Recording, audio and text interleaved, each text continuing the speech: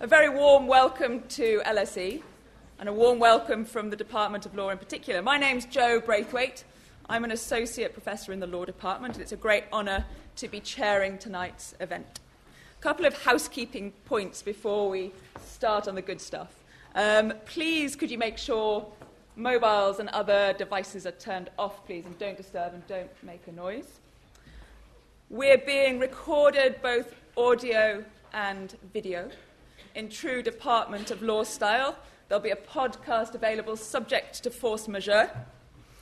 So we should have a video and podcast subject to all of that working properly. The format for this evening is, after a very brief introduction from me, you'll be hearing from 4 expert LSE speakers. And then we'll open up for a Q&A with a view finishing promptly at 8 o'clock. So a warm welcome then to our event, Cash, the Future of Money in the Bitcoin Age. You don't need me to tell you that this is an incredibly topical subject.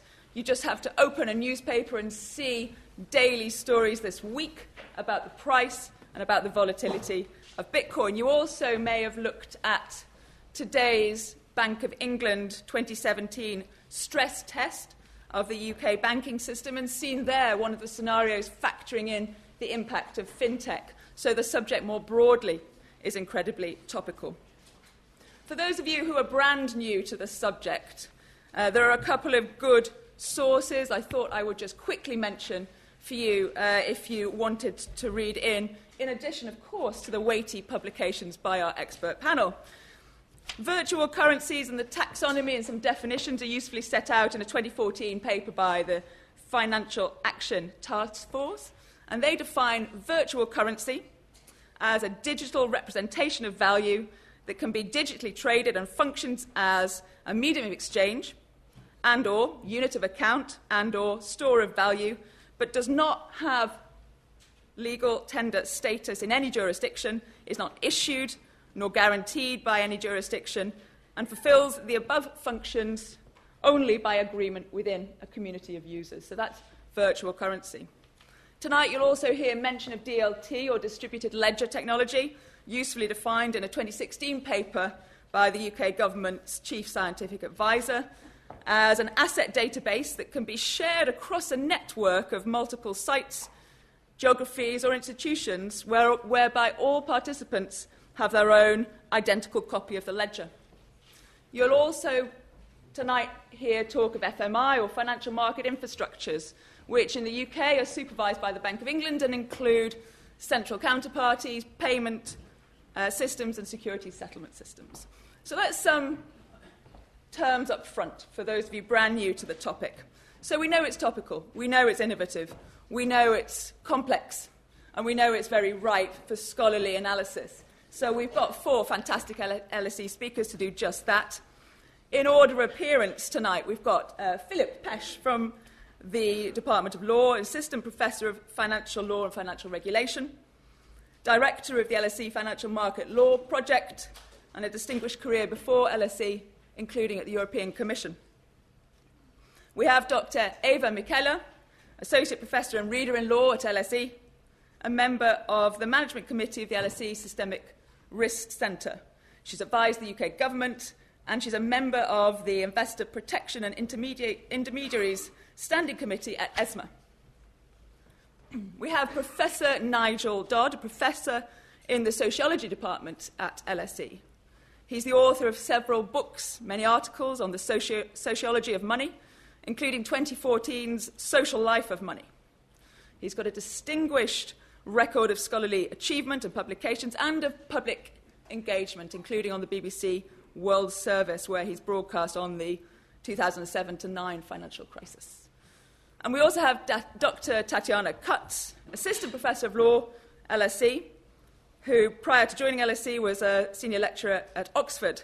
She researches broadly on private law and policy, including in the area of Bitcoin and DLT. She's recently become an academic fellow of the Society of Inner Temple. So you have 4 fantastic LSE experts to kick off. The format will be 10 to 15-minute presentations by each of our experts. We will then have a Q&A session, and I'll mention a few sort of housekeeping points about that before we start.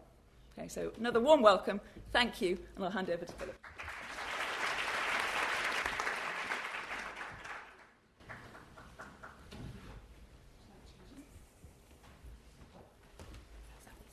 Thank you very much.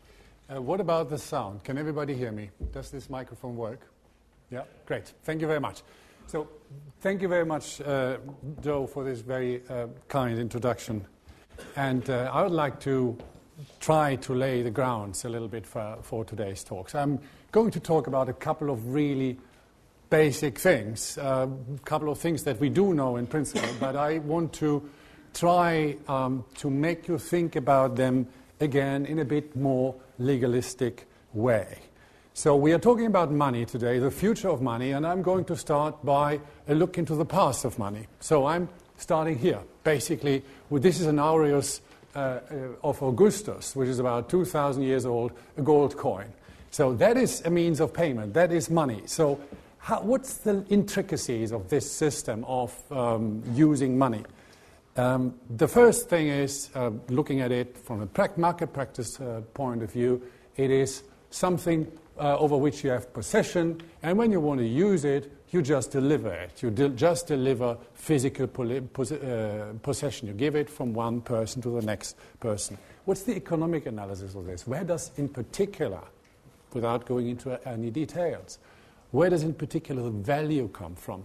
So the value here obviously comes from the gold that's in the coin, though, as we know, that was already diluted in good old Roman times and probably also before in other cultures. So in principle it was the gold value, but that was even diluted.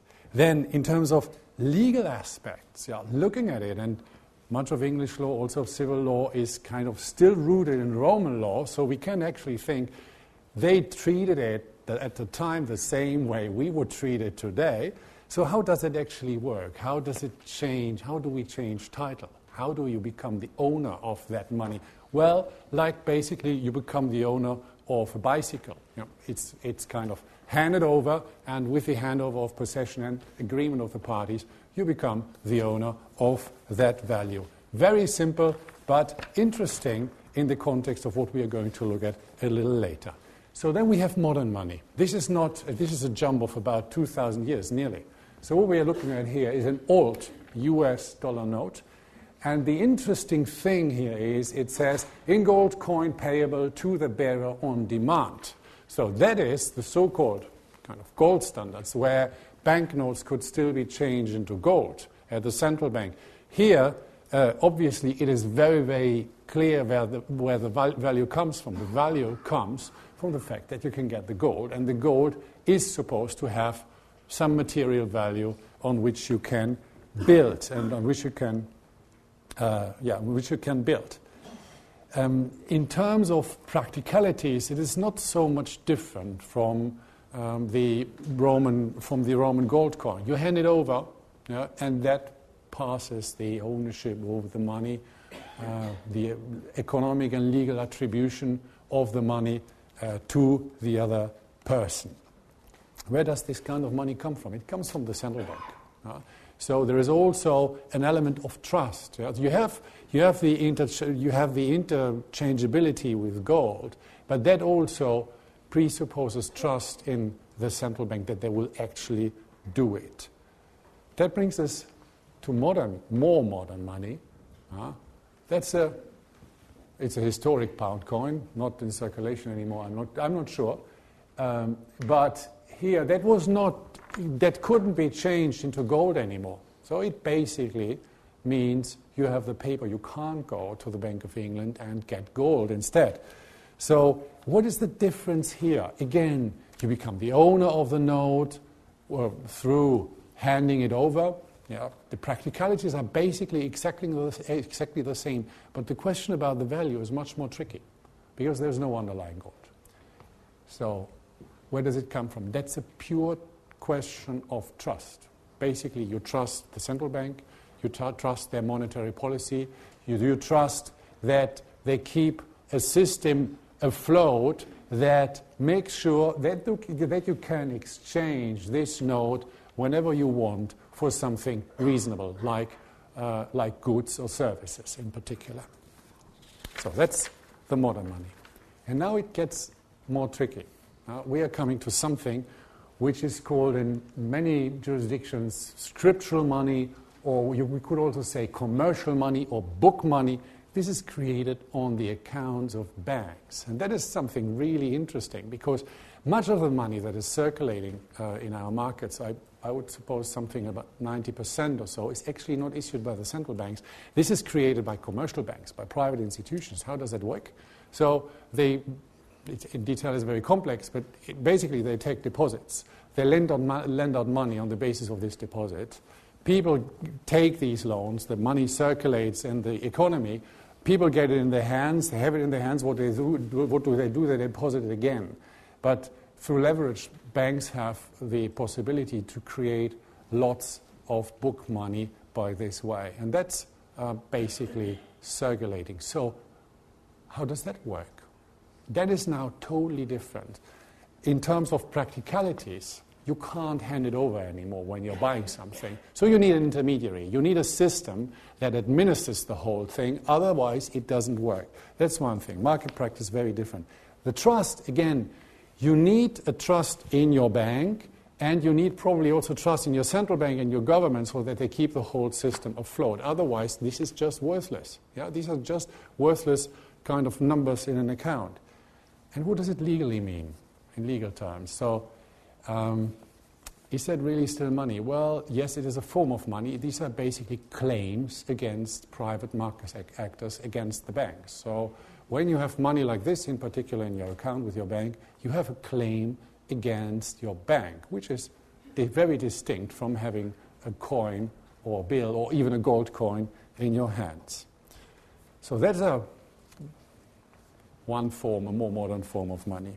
Let's look at the exponentiation of this. This is a modern payment system.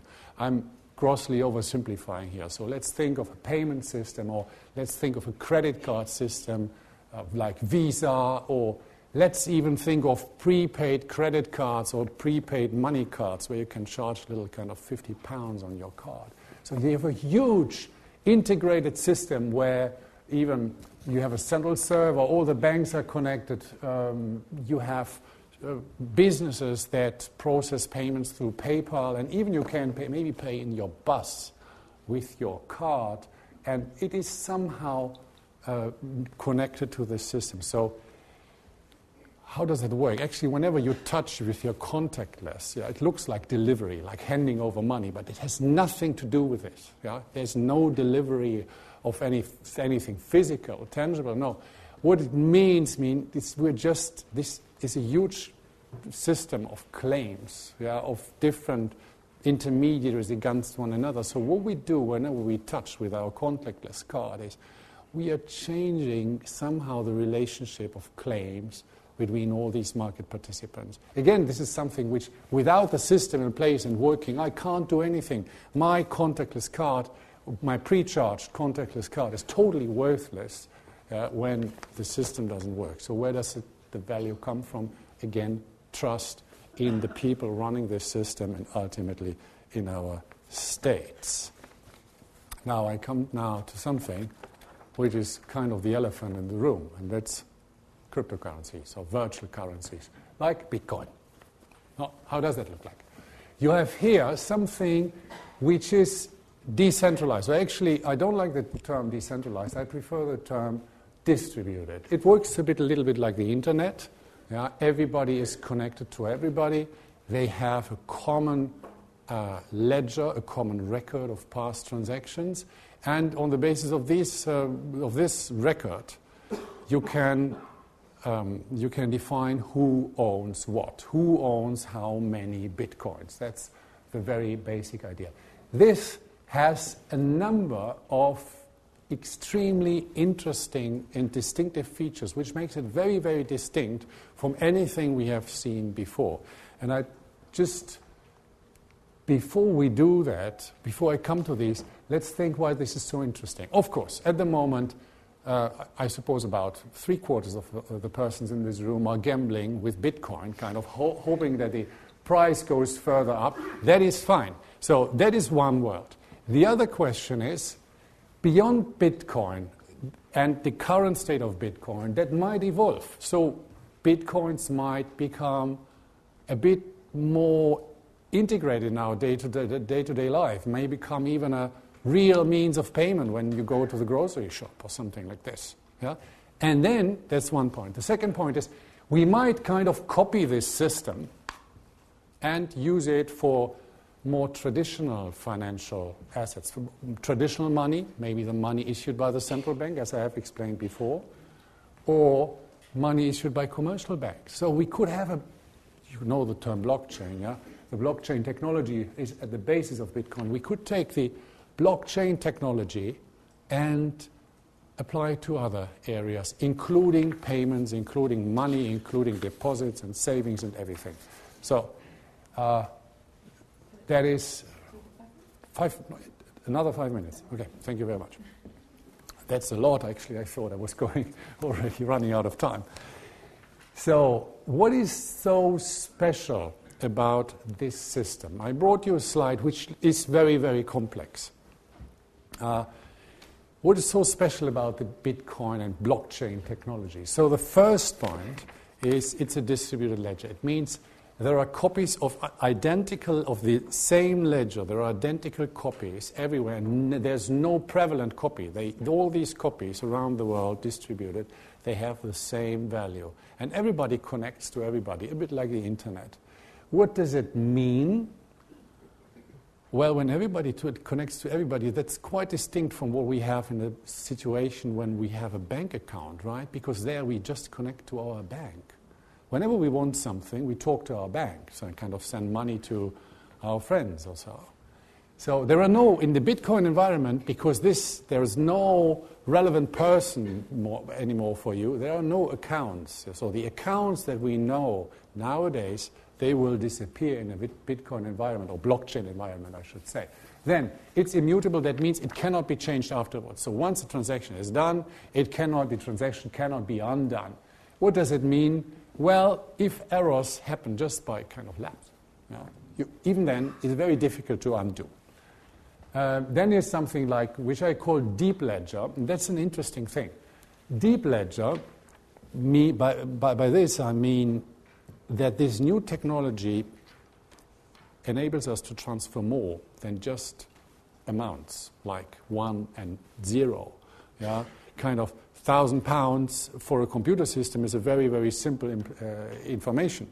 What we can transfer here is like little packages, capsules, in which you have different kinds of information packaged together, and you transfer this as a whole. And in this package, you can even have little executable programs which go with your financial assets. So it is a quite useful thing, and the banking industry likes it a lot because you can do everything on the basis of this one record. You don't need other records, like you have a share, and then you need a different record of how much dividend is going to be paid. No, everything is concentrated in that one ledger, so there's no mismatches, and of course you don't need to employ that many people to look after the various places where you're storing data. Everything can be stored in such a deep ledger. Lastly, penultimate point. There is no authority in a Bitcoin network. That means no trust. It all works on the basis of technology, or it's supposed to work exclusively on the basis of technology. There is some discussion about it. And then automatic execution. Once you put a transaction into, you give it the go, you push the button, there's no control. Off it goes, and you can't get it back. So, what will the financial industry probably retain from this? And this is a very interesting point. We are always thinking in terms of blockchain, and that is basically the Bitcoin blockchain. What will we use in our financial context when we talk about money issued by central banks and money electronically issued by banks? What is really interesting for them from this blockchain concept? Actually, not everything. Banks and central banks, they want to retain control over the system. They do want to know who is participating. They do want to be able to correct errors. So they're probably not going to retain the whole concept of blockchain like Bitcoin blockchain. They're basically interested in the distributed ledger because this is kind of the data is everywhere and everybody can have access. And they are interested in the deep ledger quality because that allows them to work for whatever they are doing on the basis of the same ledger. Very last slide. What about efficiency and what about alternatives? So we are thinking about putting money now on the blockchain. Is that really the best idea? It's a cost-return consideration. And we know implementation probably. Scalability. Can we really run really big blockchain networks? Policy concerns. What about privacy? If we share, if this ledger is really everywhere. What about competition? How can we do this in different jurisdictions? And lastly, well, if this is maybe very costly or too complicated, shall we maybe just keep the old system and clean it up and use some features of blockchain technology for our payments and our money? Thank you very much for your interest. That's it from my side.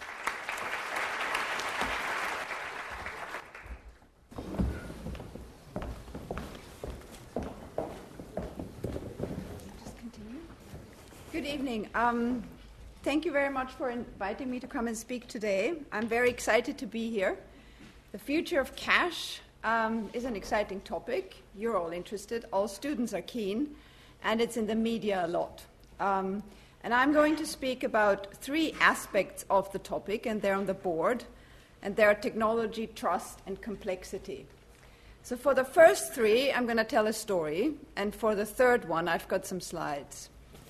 Let me start with my story. And the story is a story about my family. I've got 2 children, a daughter and a son. And the topic of money and what money and its value is, a few years ago, was a topic that came up.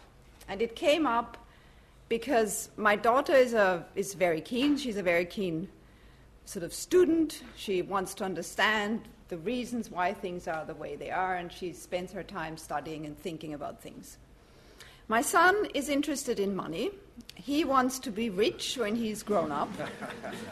And he's, like my daughter, very, very serious about this. And this went as far as when he was 6 years old, we had to develop a policy whereby we would work out what he would be paid for. So he would be paid for brushing the dog. He would be paid for cleaning the car. He was not paid for homework. And he was not paid for tidying his room, because especially tidying his room is what all people do, grown-ups and their children. And moreover, and very relevantly for this presentation, his focus was on coins. So he kept little stacks of gold coins, pound coins, silver coins, 50p, 20p, and 10p in his room, and he had a really nice time handling them and organizing them, and that gave him a lot of pleasure. And then one day he came home from school and he was very agitated. He said, this is a big problem, because he found out that the coins weren't real. They were not really gold or really silver, and he felt that he had been deceived.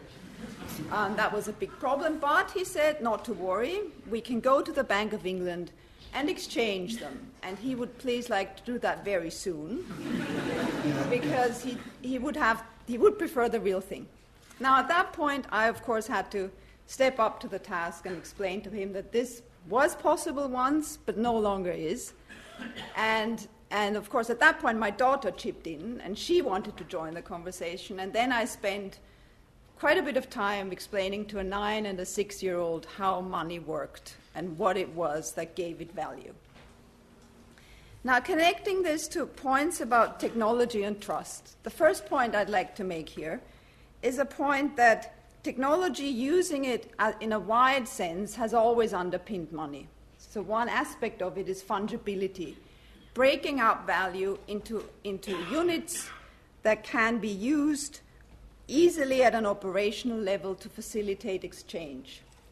The second point I'd like to make about technology is a legal technological point, and Philip sort of connected to it, and that is negotiability. So paper money came about in the form of notes that allowed or were designed in a way that the delivery of certain assets, coins that were made of valuable gold or of valuable material, gold or silver, were delivered either after the note had been endorsed to the person named on the note or to the bearer of the note. And that was a legal technology that was developed in the private space by merchants, by people who traded goods. And that was a technology that the law had to look at, and it took quite some time for it to take root, and it took quite some time for it to be accepted by the law. So paper money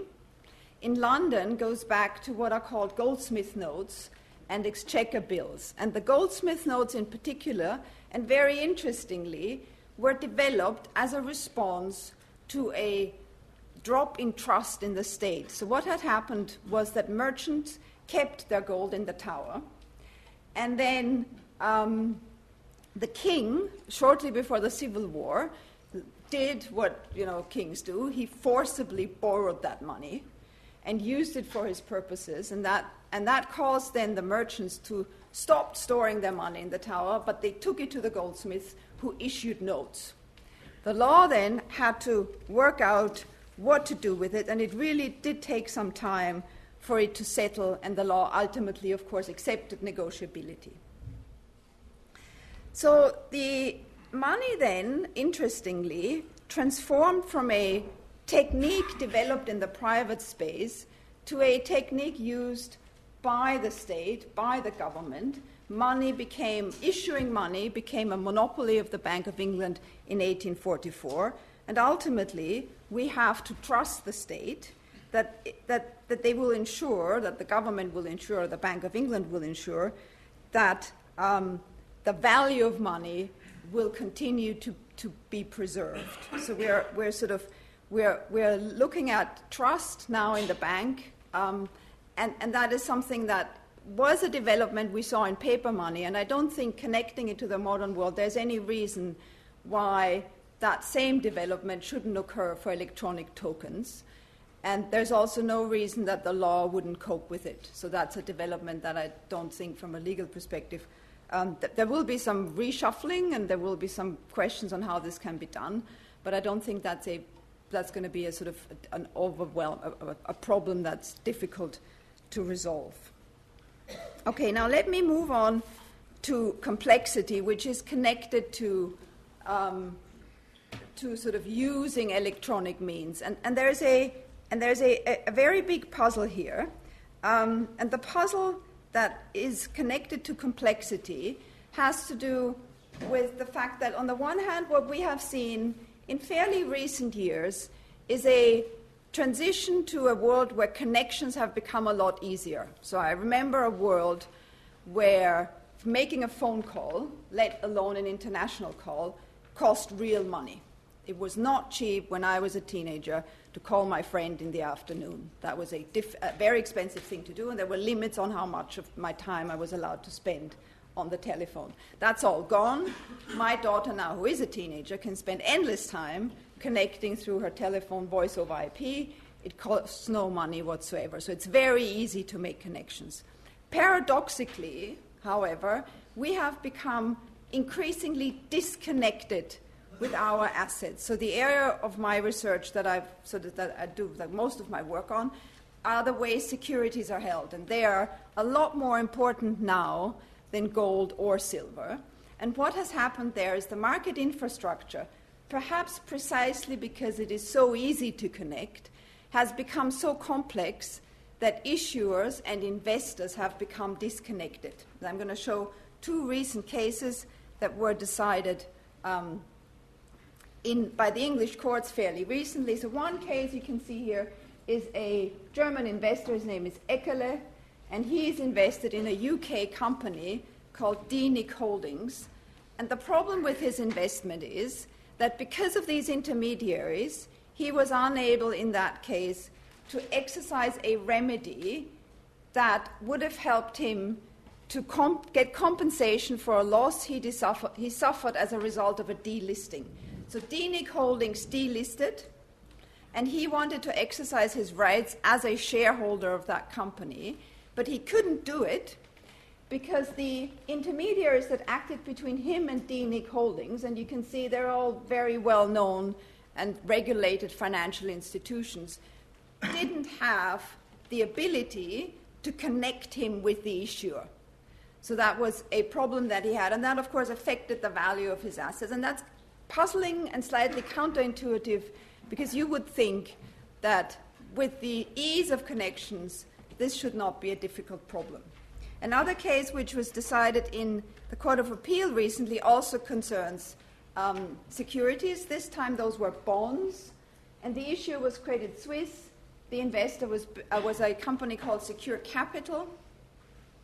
And in that case, those were allegations of mis-selling. So the Secure Capital felt that they had a cause to argue that they weren't given the information they were entitled to when the securities were sold to them.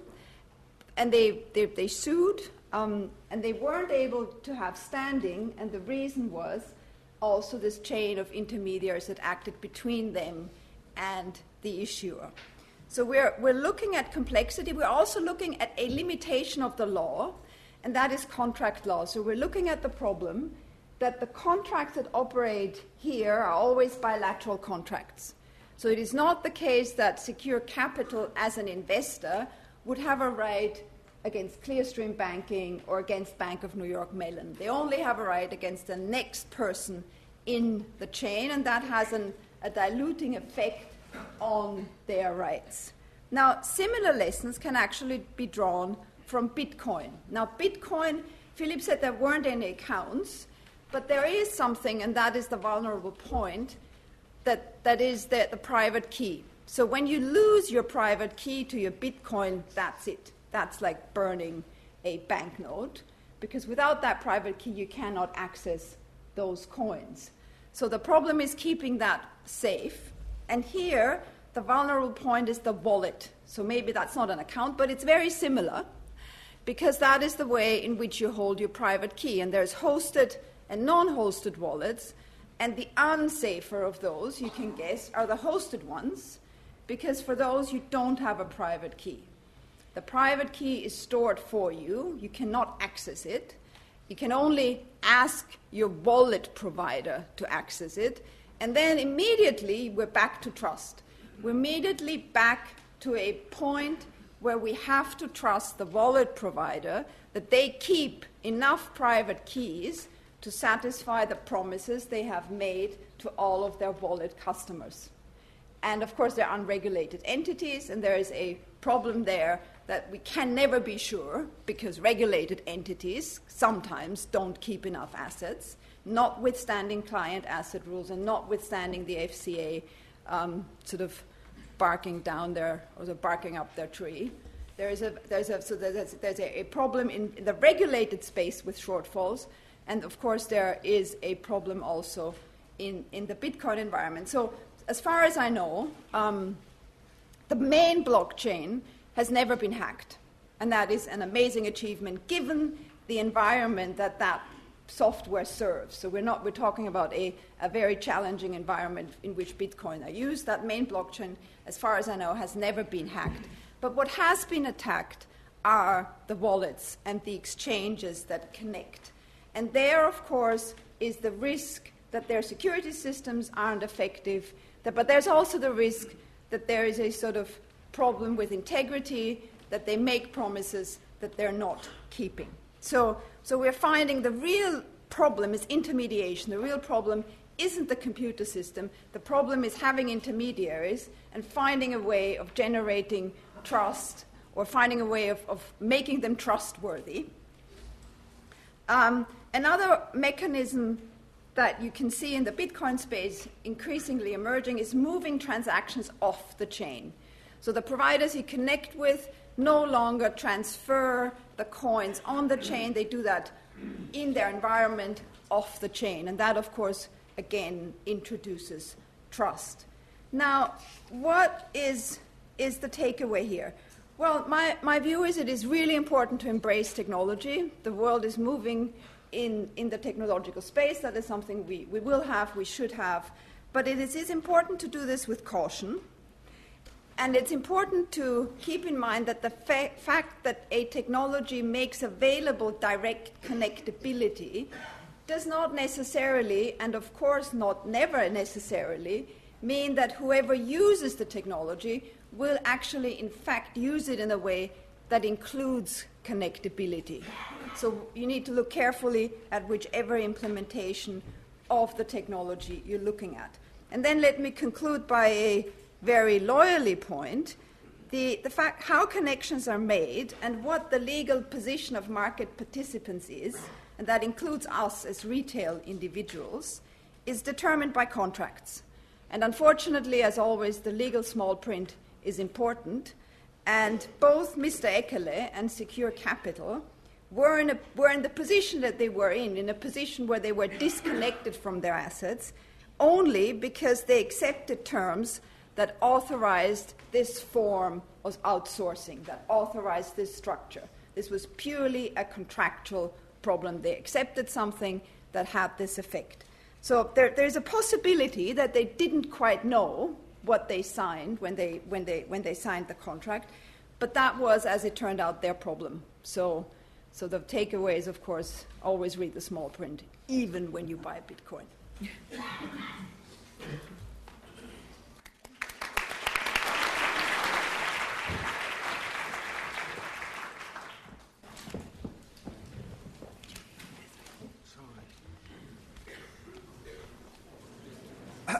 Good evening, everyone, and thank you to the LSE Law Department for inviting me, a sociologist from another planet, as you're about to discover, to this event. Before I go on, I'd like to enter some caveats. I'm often sued when I talk about Bitcoin and gold, but I'm in a lawyers' convention, so surely that's not going to happen. Bitcoin is one of a wide and diverse range of cryptocurrencies. 1,322 are currently listed on coinmarketcap.com. Those who use Bitcoin are not a homogeneous group. Some of the most useful and exciting features of the blockchain technology that underpins Bitcoin are not about money at all, but have other uses in fields such as law. Bitcoin itself is money in a somewhat limited way because it is most widely used as a financial asset, as we see with the price today, not as a means of payment. Then a note of caution about me.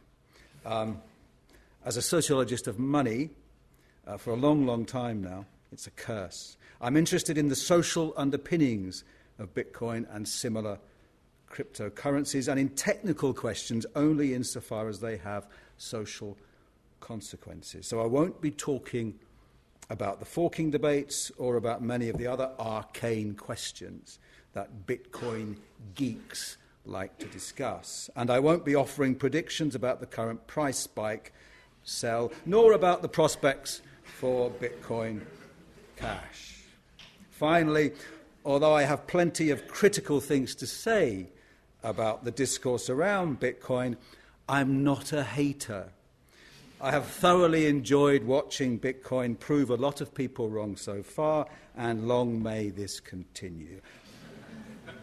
I have 15 minutes. I will make 15 points. I'll start with some fast headline points, and then I will try to develop an argument. Point one, Bitcoin is a techno-utopia. It seems futuristic, a techno-utopia or dystopia, of course, without politics and inefficient or corrupt institutions or their irrational and flawed decisions. Above all, many Bitcoiners associate the currency with the betterment of society. At stake here are four very seductive ideas. First, the Bitcoin network is decentered and flat, with no hierarchy, no single point of authority, and above all, no state. Second, Bitcoin offers reliable technological solutions to key problems of monetary governance, such as inflation. Third, Bitcoin dispenses with the need to trust others, whether they are experts, politicians, or ordinary people. And fourth, Bitcoin is debt-free money, just like gold. But as I hope will become clear, the first three of these claims are probably wrong, and I fail to see what's so great about the fourth. Point 2, Bitcoin is backward-looking. For all of its utopian properties, Bitcoin is much closer to the past of money as an ideology, as a theory, and as a philosophy. It is a throwback, a regressive step, almost a relic. You'll see this case being made in what follows, and of course I'm trying to be provocative. Point 3, Bitcoin relies on a flawed theory of money. It treats money as a thing whose supply must be controlled in order for it to have value, rather than as a social process. It also treats money as apolitical, and there is a fundamental contradiction there. Because, point 4, Bitcoin has politics. While its advocates emphasize the absence of hierarchy and authority and the presence of distributed decision-making, in practice, the currency is characterized by a strikingly high degree of political hierarchy and social organization. Technology cannot enact social organization on its own. As a form of money, Bitcoin has been sustained by sociological characteristics such as structure, leadership, hierarchy, trust, friendship, and community, much more than it has evaded them. This is surely no surprise to a sociologist such as me. My point is simply that the social reality of Bitcoin is at odds with the theory behind it. A system that originally appealed because of distributed qualities is in some ways rather centralized, which takes me to point 5. Bitcoin has a social structure with its own specific social inequalities. This is partly about wealth concentration, Bitcoin's 1%, and partly about mining. Bitcoin production is dominated by a very small number of mining pools. Indeed, the software favors the most powerful producers and incentivizes monopolistic practices. Point 6. Bitcoin is gendered. Over 90% of Bitcoin users are male, although the number of female users is definitely rising. This is not simply about the raw number.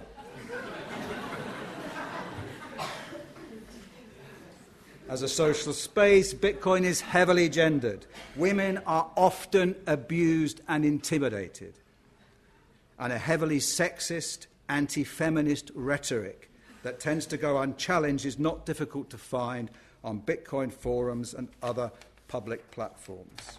We can just discuss why this happens, but at the very least it demonstrates again that as a social space, Bitcoin is highly exclusionary.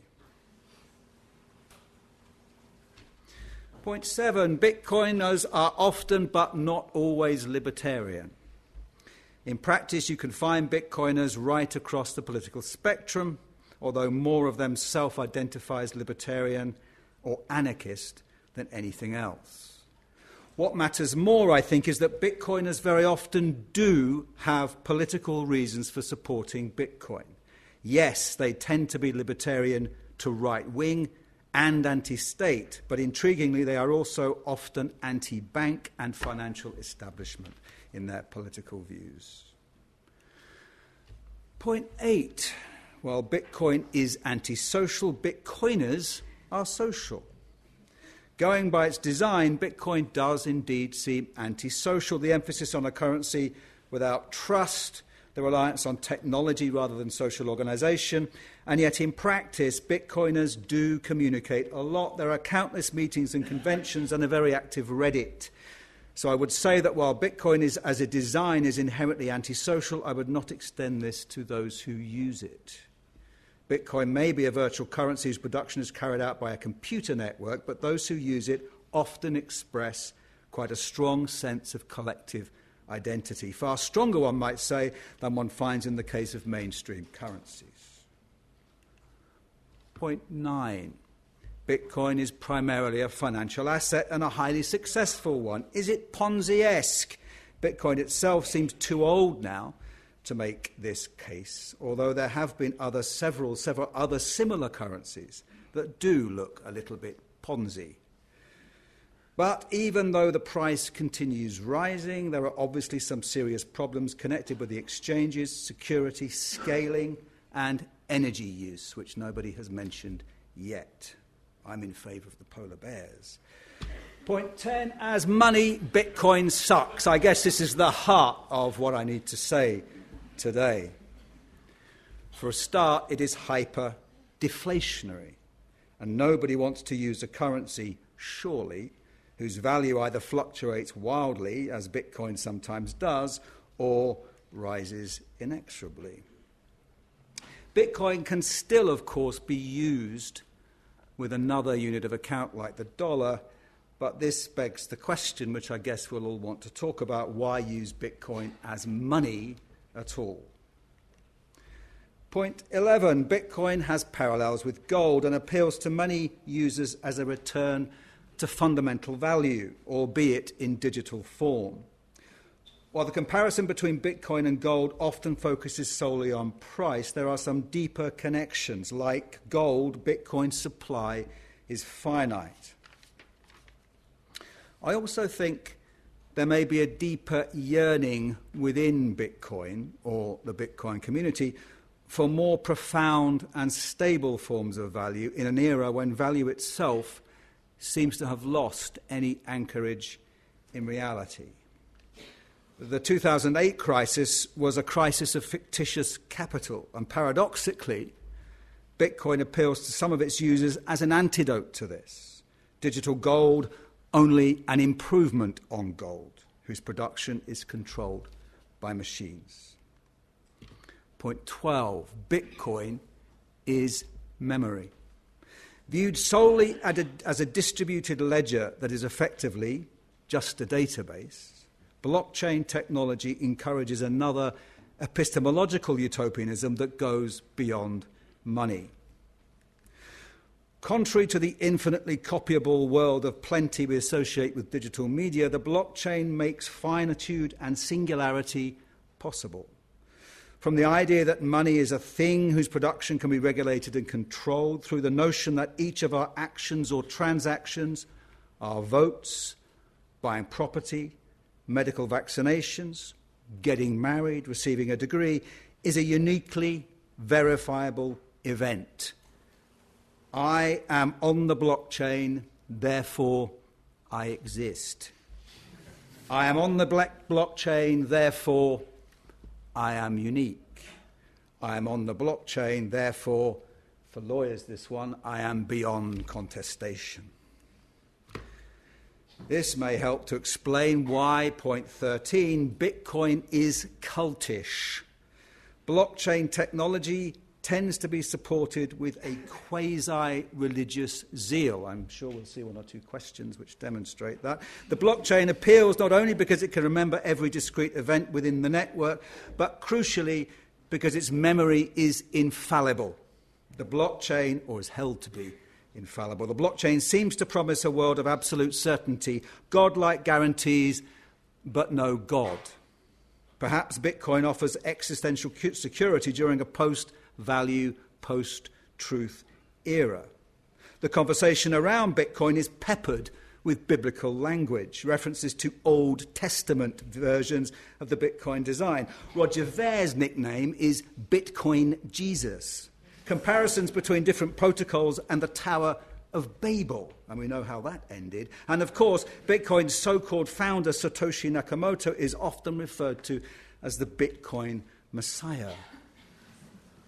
The latter story came to a head last year when a man called Craig Wright made a serious claim, supported by a serious PR machine, that he was Satoshi.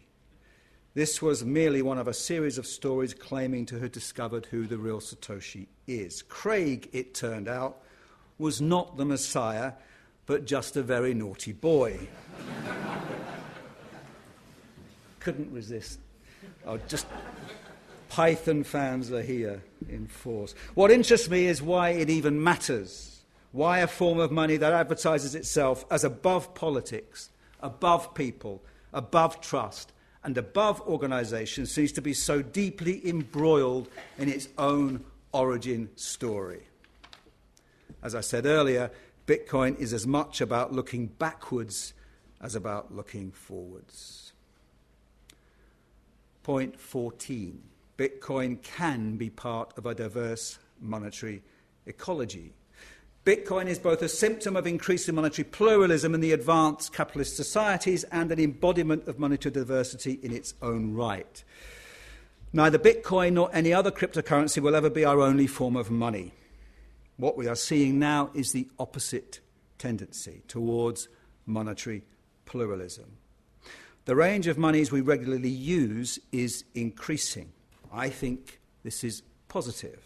We can choose which forms of money we want to use according to convenience, taste, necessity, or ideology. There are issues here, of course, when there are just too many forms of money. Money works best when we don't really have to think about it. But what I also see here is a more worrying trend, wherein there are closer connections between our money and our identity, between what we use money for and privately owned data. Money is becoming a very powerful tool of surveillance. And because so many of us seem either ignorant of this or uncaring, I would like to see this acknowledged more openly and debated more rigorously. Who has access to our payments card data? And should this data be sold? Moreover, our formal legal identity as citizens is increasingly being anchored in our status as financial subjects. Slide 27, yes, but point 15. And you'll all be thrilled to know my final point. What I've just said might be taken as an argument in favour of Bitcoin, and perhaps it is. But this brings me to point 15. Bitcoin will not destroy cash. Nothing will. If Bitcoin offers an opportunity to use money outside of the massive apparatus of finance and state surveillance, this is surely a good thing. But Bitcoin performs poorly as a means of payment, so this really would be a better argument for cash. And I would like to end with this. We are increasingly seeing confident predictions about the end of cash. In some countries, such as Sweden and South Korea, this process is well underway, but pause before celebrating. Cash tends to be used disproportionately by the poorest members of society, many of whom aren't very appealing to banks unless they can be charged extortionate borrowing fees. Should we be obliged to embroil ourselves in the banking system in order to be able to function in a practical sense in society? Indeed, in order to be able to exist as citizens in society. Debates about the future of money should not simply focus on questions of efficiency and convenience and regulation, but on the values and ideals that we associate with money. This is why I don't really see the future of money as defined by Bitcoin, which not only replicates but exacerbates the self-same inequities of wealth and power that can be found in the existing financial system. Bitcoin and cryptocurrencies in general are part of a diverse future of money, a pluralistic monetary system where Bitcoin is used alongside cash, payments cards, local and community currencies, is likely to be more resilient, more open, and more democratic. Thank you very much for listening.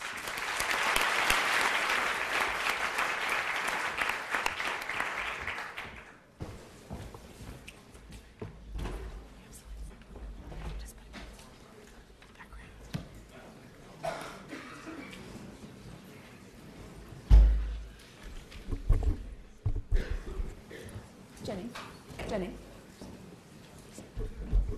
Have you turned on for Q&A? AV turns them on. Okay, thanks. Hi, this should, I think, segue quite nicely from what Nigel's been talking about. I want to talk first a little bit about Bitcoin before I talk about the future of money more generally. And I should say that this is quite personal for me, and it's funny someone should have mentioned losing private keys, because I bought 0.13 Bitcoin in 2014 for about £4. It's now worth around about £900, and guess what? I don't have my private key. So there you go, a lesson to everyone. So I want to take a bit of a step back and talk a little bit about how Bitcoin works. Now, understanding it is actually reasonably easy, right?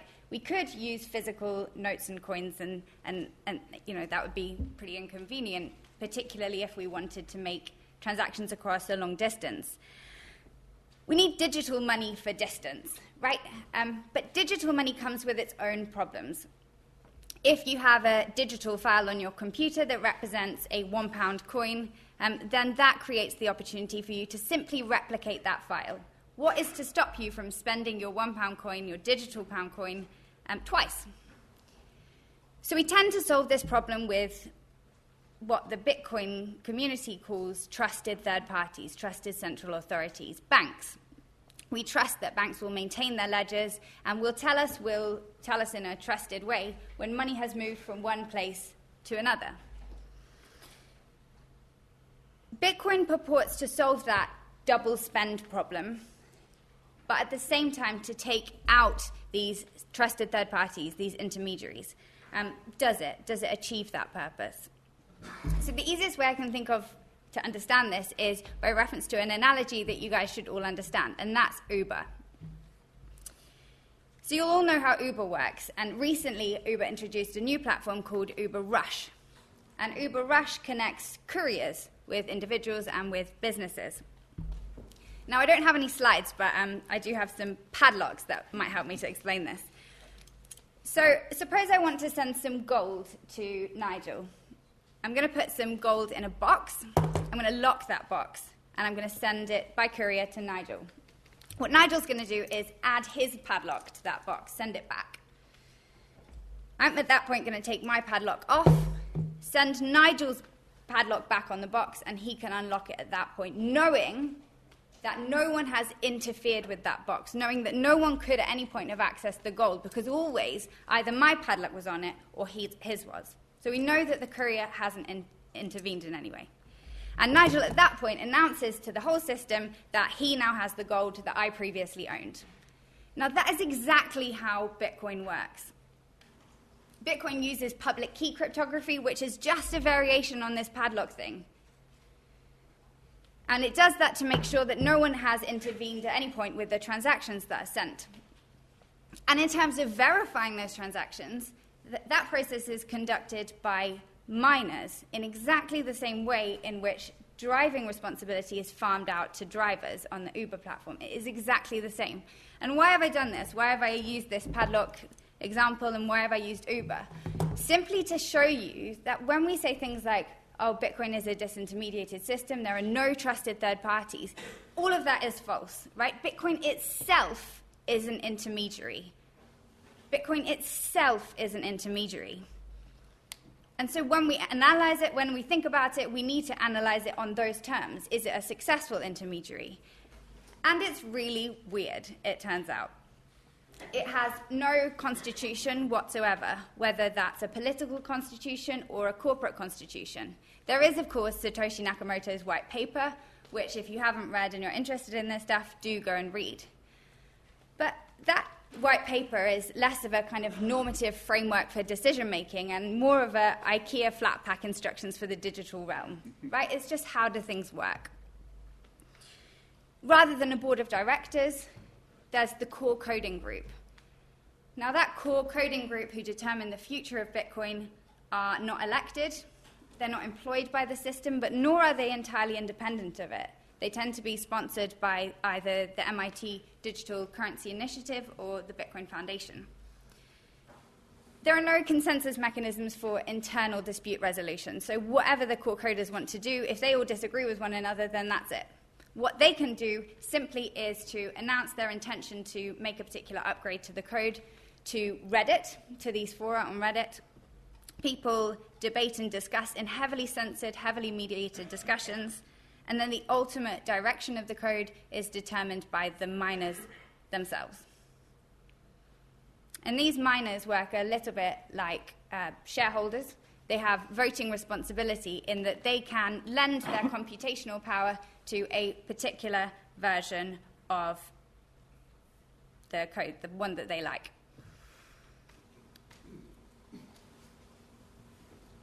The other thing that makes them, I guess, similar to shareholders is that they also receive a token that is in some way attached to the value of the network, and that is the Bitcoin that they receive in return for verifying transactions.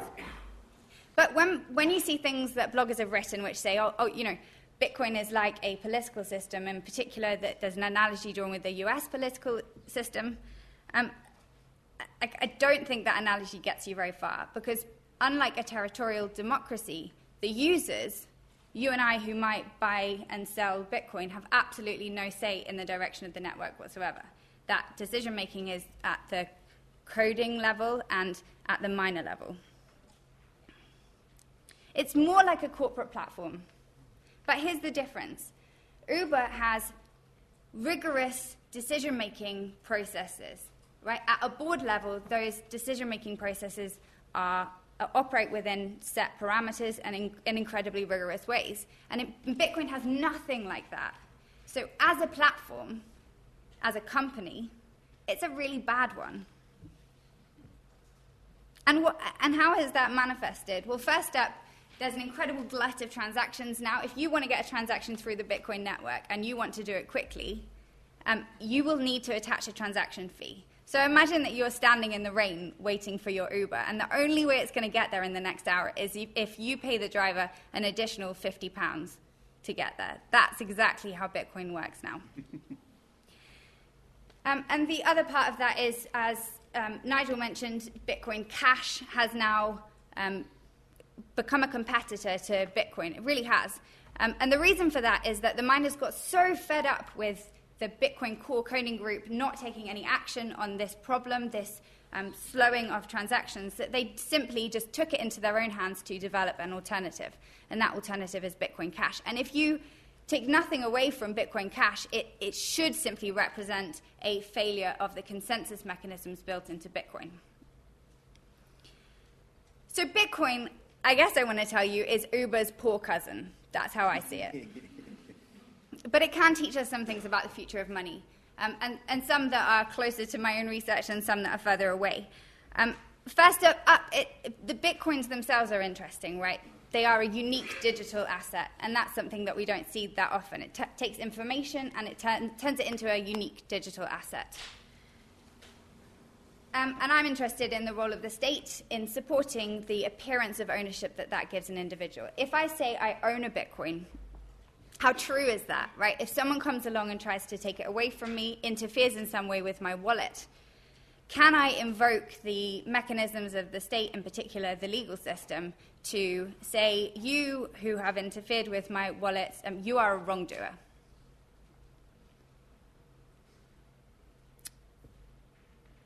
If not, if we need to turn to the consensus mechanisms internal to the system, and this is something that Philip's written a little bit about, then those consensus mechanisms need to be really robust.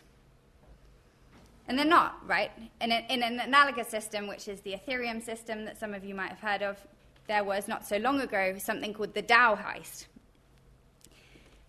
And a group of individuals set up something which was supposed to operate as a digital or decentralized autonomous organization on the Ethereum platform. And this was a decentralized investment fund.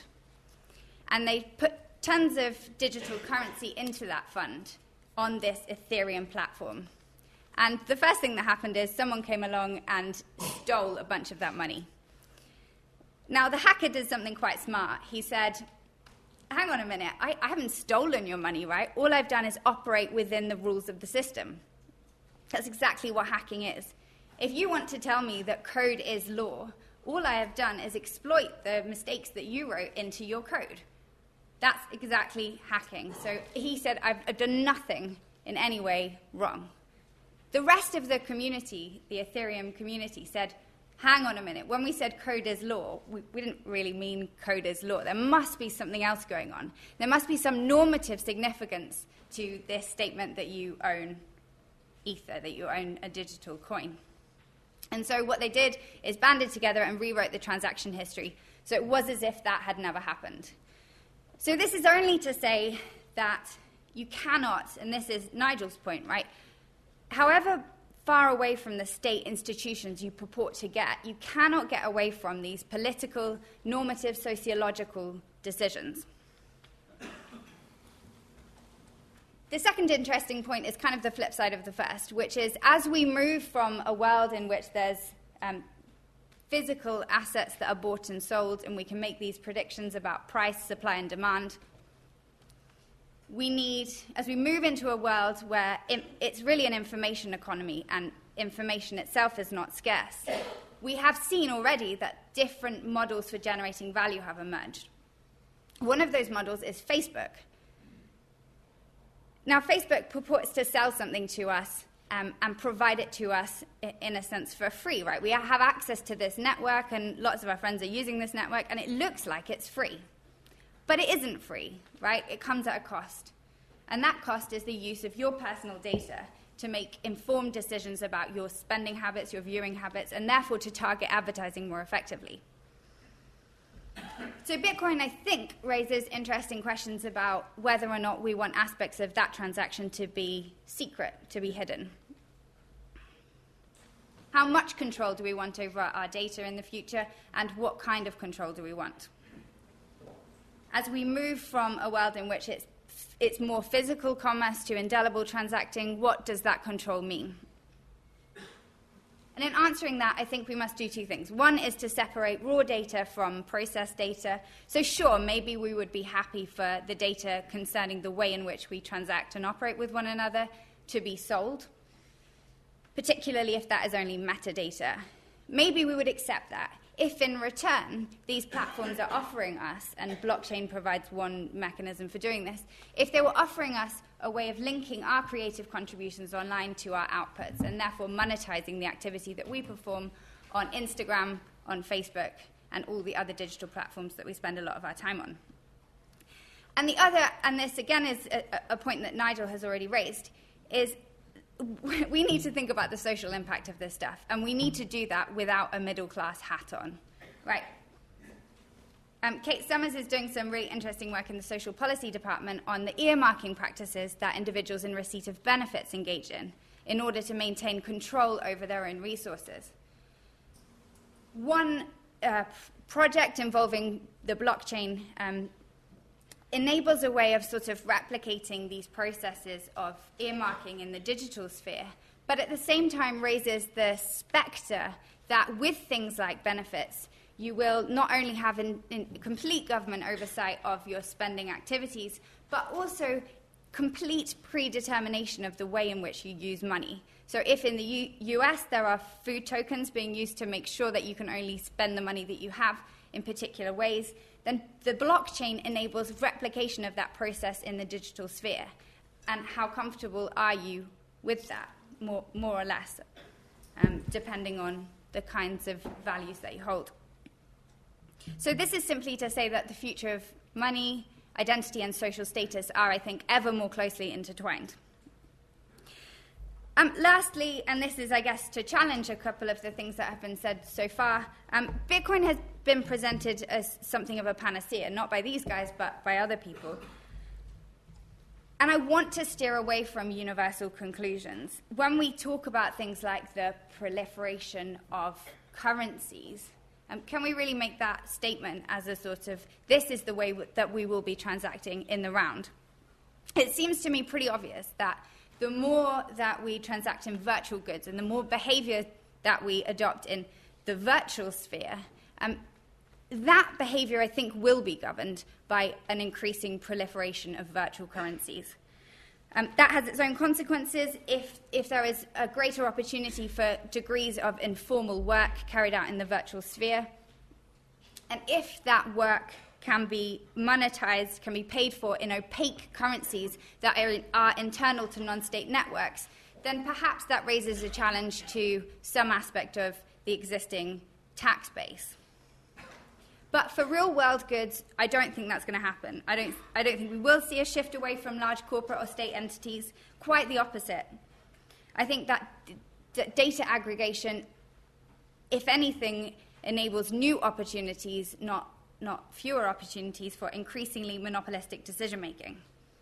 The consequences are, one, increasing metrics that enable us to determine the individual user, to compete on a price level and potentially to offer personalized pricing, might well offer us cheaper goods. But, and I guess this is the $10,000 question, at what socioeconomic cost?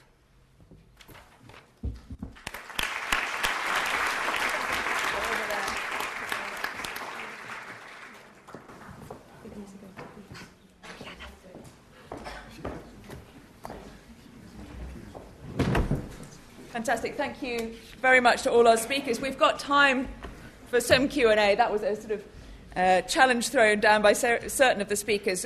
So there will be stewards who are in the audience with microphones. If I do indicate that we'll take your question, please wait for the microphone to come to you. Please also, bearing in mind the size of the audience, if you could keep your question relatively concise and present it as a question rather than a statement. Also, I may take a couple of questions and bundle them for our panel. Thank you. So, I'd like to open the floor, please. Okay, the person at the back, just on, no, behind you. No. Yeah, sorry, thank you. And if you, sorry to interrupt, if you could introduce yourself and if you wish, give us your affiliation as well. Oh, hello. Yeah, I'm just a member of the public, no affiliation. My name's Nico. Just interesting to know, when you decentralise currencies, do you decentralise moralities as well? And I mean, the way that I see it is that morality has kind of been commercialised for as long as we can remember. And does cryptocurrencies represent the beginning of an age where we no longer commercialise or commodify morality or human nature? Thank you. So we will take another question, if we may. The person on the back row, please. Hi, I just have a very quick question, because in the panel you guys were talking about the value of money and so on and so forth. So I'm just a bit curious, how is the valuation of Bitcoin between its market price and its real value different? Because it seems that right now how we value Bitcoin is just basically based on demand. Thank you. And a third question, maybe the person here on the third row. Hi, Dr. Kutz. This might be a very stupid question, but in your interesting analogy of the boxes with the padlocks, how does Nigel know what is in the box you sent him in the first place if your padlock is on it at that stage? Thank you. Thank you. So we were asked about decentralisation of currency and the relationship to decentralisation of morality. How's the valuation of market and real valuation relative to one another, and how does Nigel know what's in the box? Does Nigel care what's in the box? Hand this over to our panel. Morality. Centralised morality. Yeah, morality is a great question. Yes and no. I mean, I think my point is that Bitcoin does have a morality, and I think a lot of people I've spoken to about Bitcoin that use it, even the kind of Bitcoin hardcore, have very moral set of reasons for what they're doing. So, and I've got every respect for that. And it's probably got more morality than the euro or something. People think a lot more about it. I mean, I like currency nutters, as Keith Hart calls them, because they do think. I mean, so I have as much fun talking to people that promote the Brixton pound and the Bristol pound as I do Bitcoiners and the Ethereum people. They're all, but generally, they do have a moral. But I don't think there's a singular morality. I think that would be the difference. But I think it's a great way of thinking about this. On valuation, Philip, was that something that you wanted to? Yes, since the question was asked, I'm thinking about what's the real value of Bitcoin, actually. So I think it ties in with what Nigel said earlier. It's not really used as a means of payment. So the real value is maybe determined. You should see it as being determined by what you can get for your Bitcoin. Yeah? And well, because there is not that much at the moment that you can get for the Bitcoin, that is, the market is relatively small. That is in itself very, very volatile. But I think at the moment it coincides with the speculative value of Bitcoin, though you might have a big disparity in times of stress, like in times of when the bubble bursts, or in times of financial crisis. Whether you get anything for it, I don't think it's guaranteed. So it may fall apart, but at the moment it's probably the same. Thank you. And Tatiana, maybe the last question. How does Nigel know what's... If the question is really how does the Bitcoin network work, then the answer is that transaction is announced to the network in advance. So I'd be sort of shouting to Nigel across the road that, Nigel, I'm sending you some gold, and that's the sort of Bitcoin equivalent of that. Oh, I wanted to say something about the morality quickly, which is that, I just think, and I suppose this was the point that I was trying to make, that Bitcoin would be much more successful and perhaps much more coherent if that morality had been set out in advance more clearly with clearer normative guidelines to how it was to be implemented. Thank you. Thank you. Take the person on the front row, please. Kavita Kopas, no affiliation. I'm trying to get my head around Bitcoin because I don't understand it. And the nearest analogy I can find is the introduction of mobile phone technology and disconnecting communications from a physical landline and therefore a physical identity. Will Bitcoin eventually face the same problems that we face with mobile phone communications, and that you don't really know who you're communicating with, and it's very difficult to track what happens. And if somebody steals your mobile phone, they essentially have access to your to free communications, and you can't trace those back to a physical location within a sort of a legal boundary, a legal geographical boundary. And just my other very quick question for Philip was, what's the difference, what's the distinction you make between distributed and decentralised, which is something you alluded to at the very beginning. Thank you. Person over here.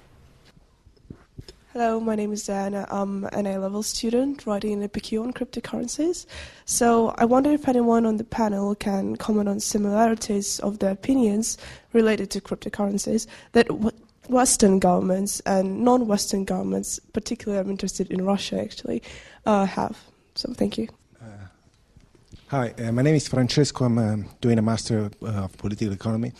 I have a quick question about, first of all, I really enjoyed the Professor Dodd presentation.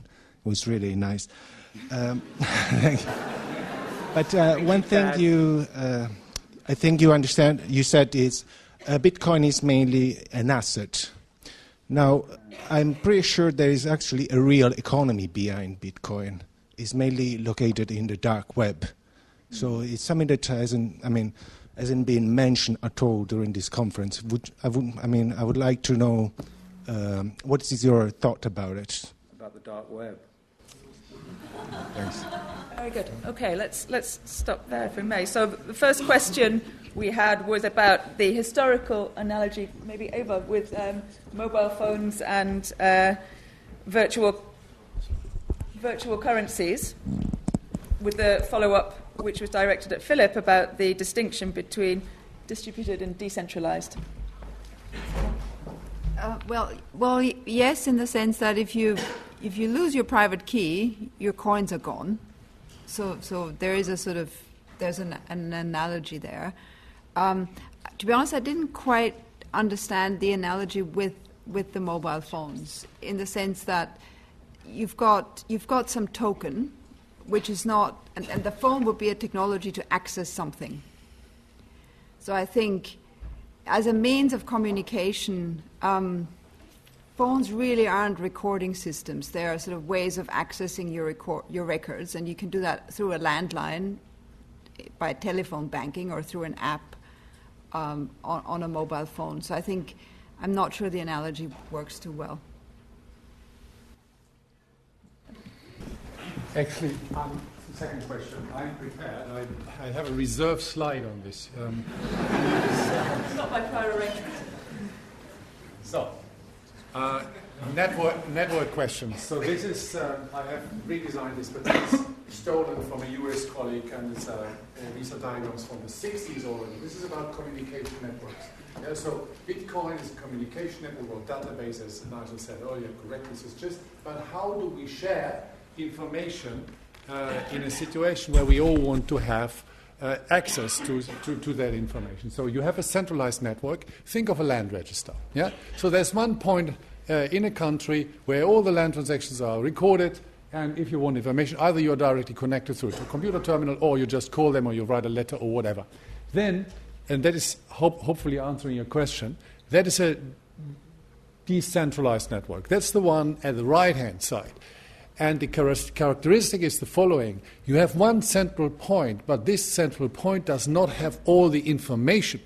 The central point also only connects to a second level, or to a second layer of registers, of information sharing points, and they know what comes behind. So kind of you have the central spider, which connects to other spiders, but the central spider doesn't really know to whom the other spiders are connected and doesn't have the data.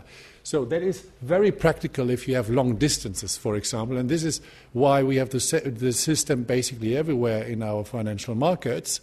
But obviously the big problem is you can have mismatches between the various registers. So it's very efficient, but it's very error-prone. Now we come to Bitcoin, blockchain, and the distributed network. That's the one on the left-hand side.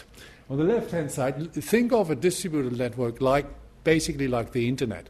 Everybody connects to everybody, communicates with everybody, and in that case, everybody has a copy of the record. And none of these copies is the master copy and the others are the slave copies. No, they are all master copies. They have all the same constitutive value.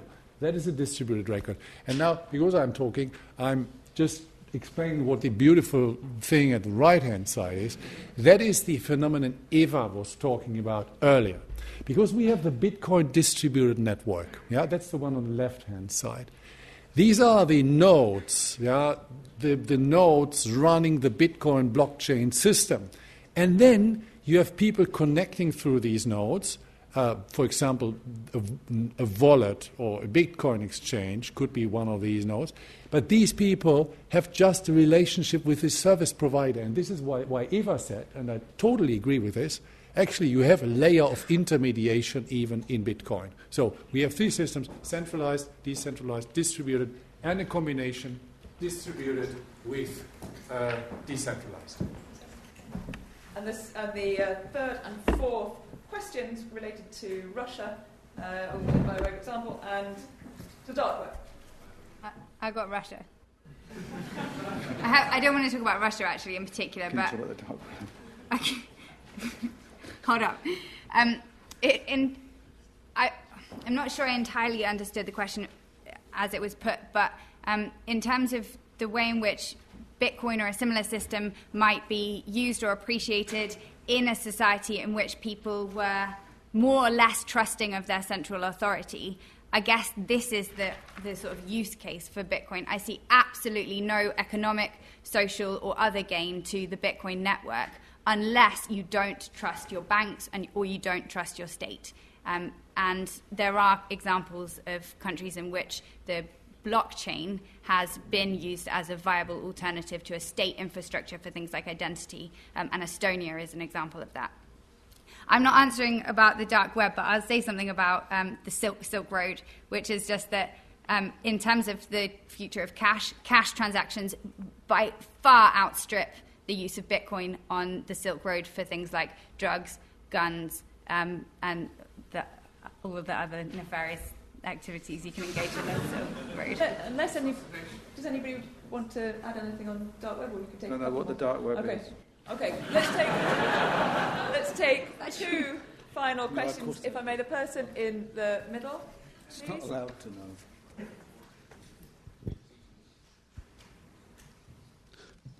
My name is Dinsdale Broderick, and I'm actually here as part of a Swiss-based hedge fund that actually trades Bitcoin, and we're actually implementing an exchange as well. So I'm a bit dangerous.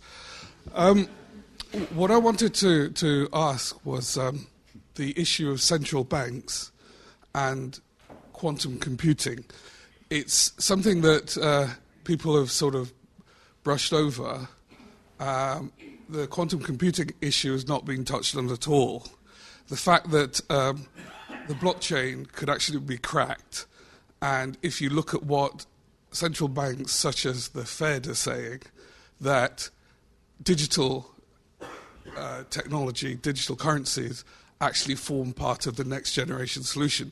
So what does the panel feel legally should be happening in countries and in various organizations to make sure that trust and the legal aspects are actually beneficial to the individual and to companies and not to concentrated groups such as central banks? Thank you, sir. Okay, one more question? First in the middle. Person right in the middle, please. And if I could, when the panel responds, if I can keep it to 140 characters or fewer. Hi, my name is Elena. I'm from Warwick, reading law. So I have a question regarding intellectual property law. And you mentioned Craig Wright, who claimed to be Nakamoto, and then he also tried to patent like over 70 patents regarding blockchain. And I'm interested in the patentability criteria and issues that, for example, organizations seeking patents and then basically patent trolls and rent seeking, and how that could impact hindering innovation and such. Fantastic. Thank you for those fantastic questions. Panel, the central bank role and quantum computing and patents and I guess the IP dimension. Well, I can do quantum computing, and that's because I've asked a colleague of mine who is a computer scientist, and I asked him that, and he said that's not a problem because the blockchain will then be run on a quantum computer. So there's a transitional issue, which he accepted, but otherwise he wasn't worried.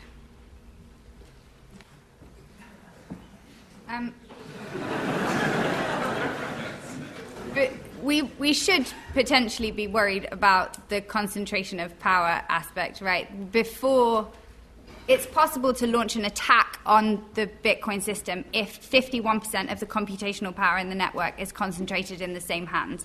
And it has been. It was 2 years ago. Yep. So the system is just not as resistant as it would seem. IP patents? IP and patents? IP and patents, perhaps. No, you're right about Craig Wright, though. He did. Perhaps for another day. I've got an eye on time. Ladies and gentlemen, I just wanted to say thank you for your fantastic questions. Thank you for your participation, and to thank